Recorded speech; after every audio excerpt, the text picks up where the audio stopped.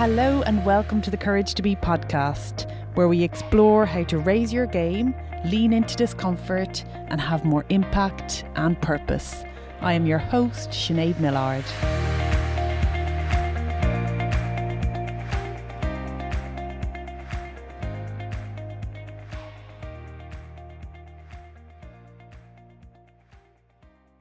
Hello everyone, welcome to today's episode where I talk about the courage to reflect on failure. I interviewed Nick Evans, ex-All Blacks player, last week, and there were lots of insights that came out of the conversation that I had with Nick, which I'm looking forward to sharing with you guys. But I came away from that interview thinking about one particular insight that Nick drew on throughout the interview, and that was Nick's capacity to reflect on failure. To take the time to pause after a painful experience and ask why it happened. To really diagnose the problem and from there get clear on what needs to be done differently in the future.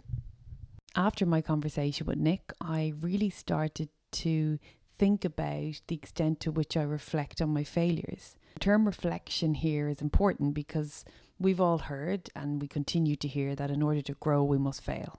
And yes, that's true, but if we're not actually learning from our failures, then it's hard to say whether or not that failure is inevitably leading to any growth at all.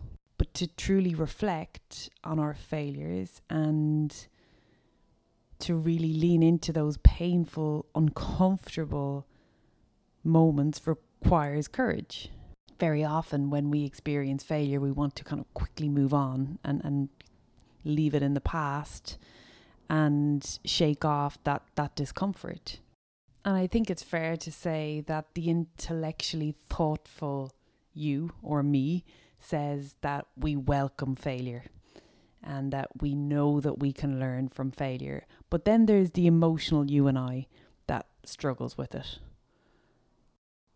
And that brings me to the intention of this episode, which is to really get clear and to articulate how you currently deal with making mistakes, having failures, writing that down, getting very clear on what that looks like today, and then coming up with a principle or a process for how you deal with future failures or mistakes. So let's start with understanding how you currently deal with failure today. And let's imagine there is a spectrum. I feel like there's always a spectrum in my episodes, but that's okay. A spectrum of how you deal with or see failures. If you have a pen and paper to hand, great. Ask yourself, perhaps bring a recent mistake or failure to mind and write that down. Press pause on this episode and ask yourself how you dealt with that. So this is fine. This is just kind of getting an awareness. There's no right or wrong. Just asking yourself, did you kind of sweep it under the carpet? Did you feel miserable and just wait for that misery to dissolve? Or did you actually kind of spend time working out what went wrong? The answer will be very different for everyone, but I just urge you to take the time to write down the mistake, to write down the failure, and underneath that, write down how you dealt with that. So you've got an understanding with how you deal with failure today, right? That's going to be very different for everyone. If you're happy with how you currently deal with failures or making mistakes, then there's probably no need to listen to the rest of this episode. However, if you do think that you could bring a deeper level of reflection or learning into the process, then hopefully the rest of this episode will help. I will draw on some of the work that Ray Dalio has published in this area because I think it's incredibly valuable. Ray talks about failures as learning opportunities. And whilst many people may say this, Ray really lives this out. He talks to a particular formula that he draws on, which is pain plus reflection equals progress. Viewing mistakes as opportunities to improve. He calls this mistake-based learning. And on reading Ray's content, it was so clear that he genuinely has moved into a space whereby he looks to his failures to move forward. Like he's written an entire book around his principles, and his principles were essentially created on the back of his failures. Ray talks about tracking what you do, keep systemizing what you learn from your mistakes. He writes down and reflects on everything he does. As someone who values learning, and I'm assuming that you too value learning if you're listening to this podcast, start to reframe failures, start to reframe mistakes, and make this exercise very intentional. So if you and I value learning and we can genuinely see how we can learn through our mistakes, if the reflection process is intentional and thorough, then we will start to become a little bit more open to and comfortable with mistakes. We will start to be able to genuinely see the value in which we can extract from the mistakes that we make.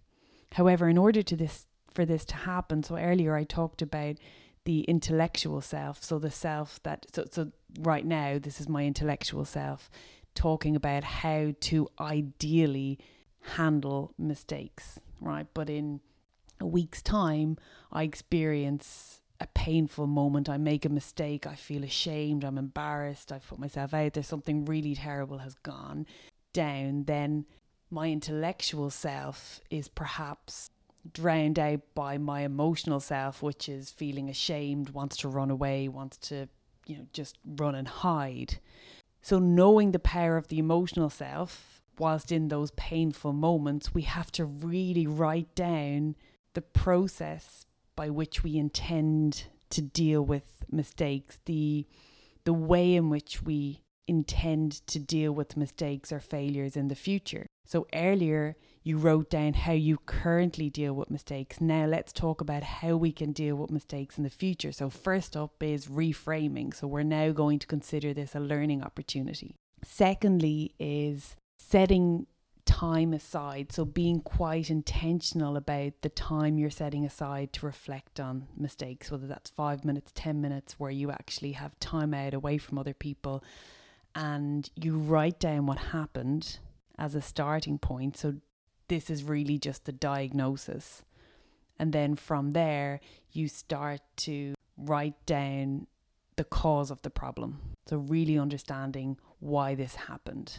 And then from there, writing down how you could potentially do this differently in the future. Now, this is not rocket science. However, the process in itself is what's important. And what I mean by that is I'm sharing with you a very basic process here, which is writing down the problem, diagnosing the problem, getting clear on what went wrong and what you would do differently in the future. As you start to set time aside for you to reflect on your failures, on your mistakes, on those painful moments, you might initially follow this process, but you might find a process that works better for you. The point really is reflection. The point is the courage to lean into those painful moments with a view to learning something new in order to do something better in the future. And again, whilst we hear about this very often, the reality is we don't actually set the time aside. We assume that the learning will naturally happen. So we've gone through the failure will make us stronger and we'll do stuff differently in the future. But we won't do anything differently in the future if we haven't truly recognized what caused the problem. It was interesting to come back to my interview with Nick last week. I was really inspired by his capacity to reflect on those painful moments and those mistakes and those failures. And I could see that as Nick was kind of talking about the reflection process, he wasn't really thinking that it was incredibly unique. And as I started to delve a little bit deeper into how he became this person who stops and reflects, it became clear to me that when you're in a professional sporting environment, there's no real choice but to reflect if you want to continue to perform at a high level. So you're surrounded by professional coaches who are giving you feedback in order to improve. And if you don't receive that feedback and do something differently in the future, then you're going to be pushed out. But what I started to see was that Nick didn't necessarily need a coach to come to him now with feedback. I mean, now he's actually a coach himself, but it was something that he innately did for himself. So when the mistake happened, it was this process of stop, reflect, what went wrong, what can I do differently? And whilst we're not in an arena whereby we have, professional coaches coming to us and telling us what we need to work on, we need to be that coach for ourselves. Great, if you have a coach in your life, then perhaps this is something that you're already doing. But if you don't, how can you be your own coach? How can you say to yourself, right, this has happened, I need to reflect on this, I need to work out what's gone wrong and what I can do differently in the future. So I really hope this has helped, guys. As always, I would love to hear your thoughts as you play with perhaps a new approach to reflection and learning as it relates to your mistakes and failures. Please keep me posted as to whether or not this is working. I think that if we can all perhaps start to play with this link to learning as it relates to mistakes, as it relates to failures, then we can start to kind of shake off some of the shame and some of the natural human nature that a lot of us kind of come up against when we experience moments of failure, pain, mistakes. That's it, guys. Have a fab Wednesday.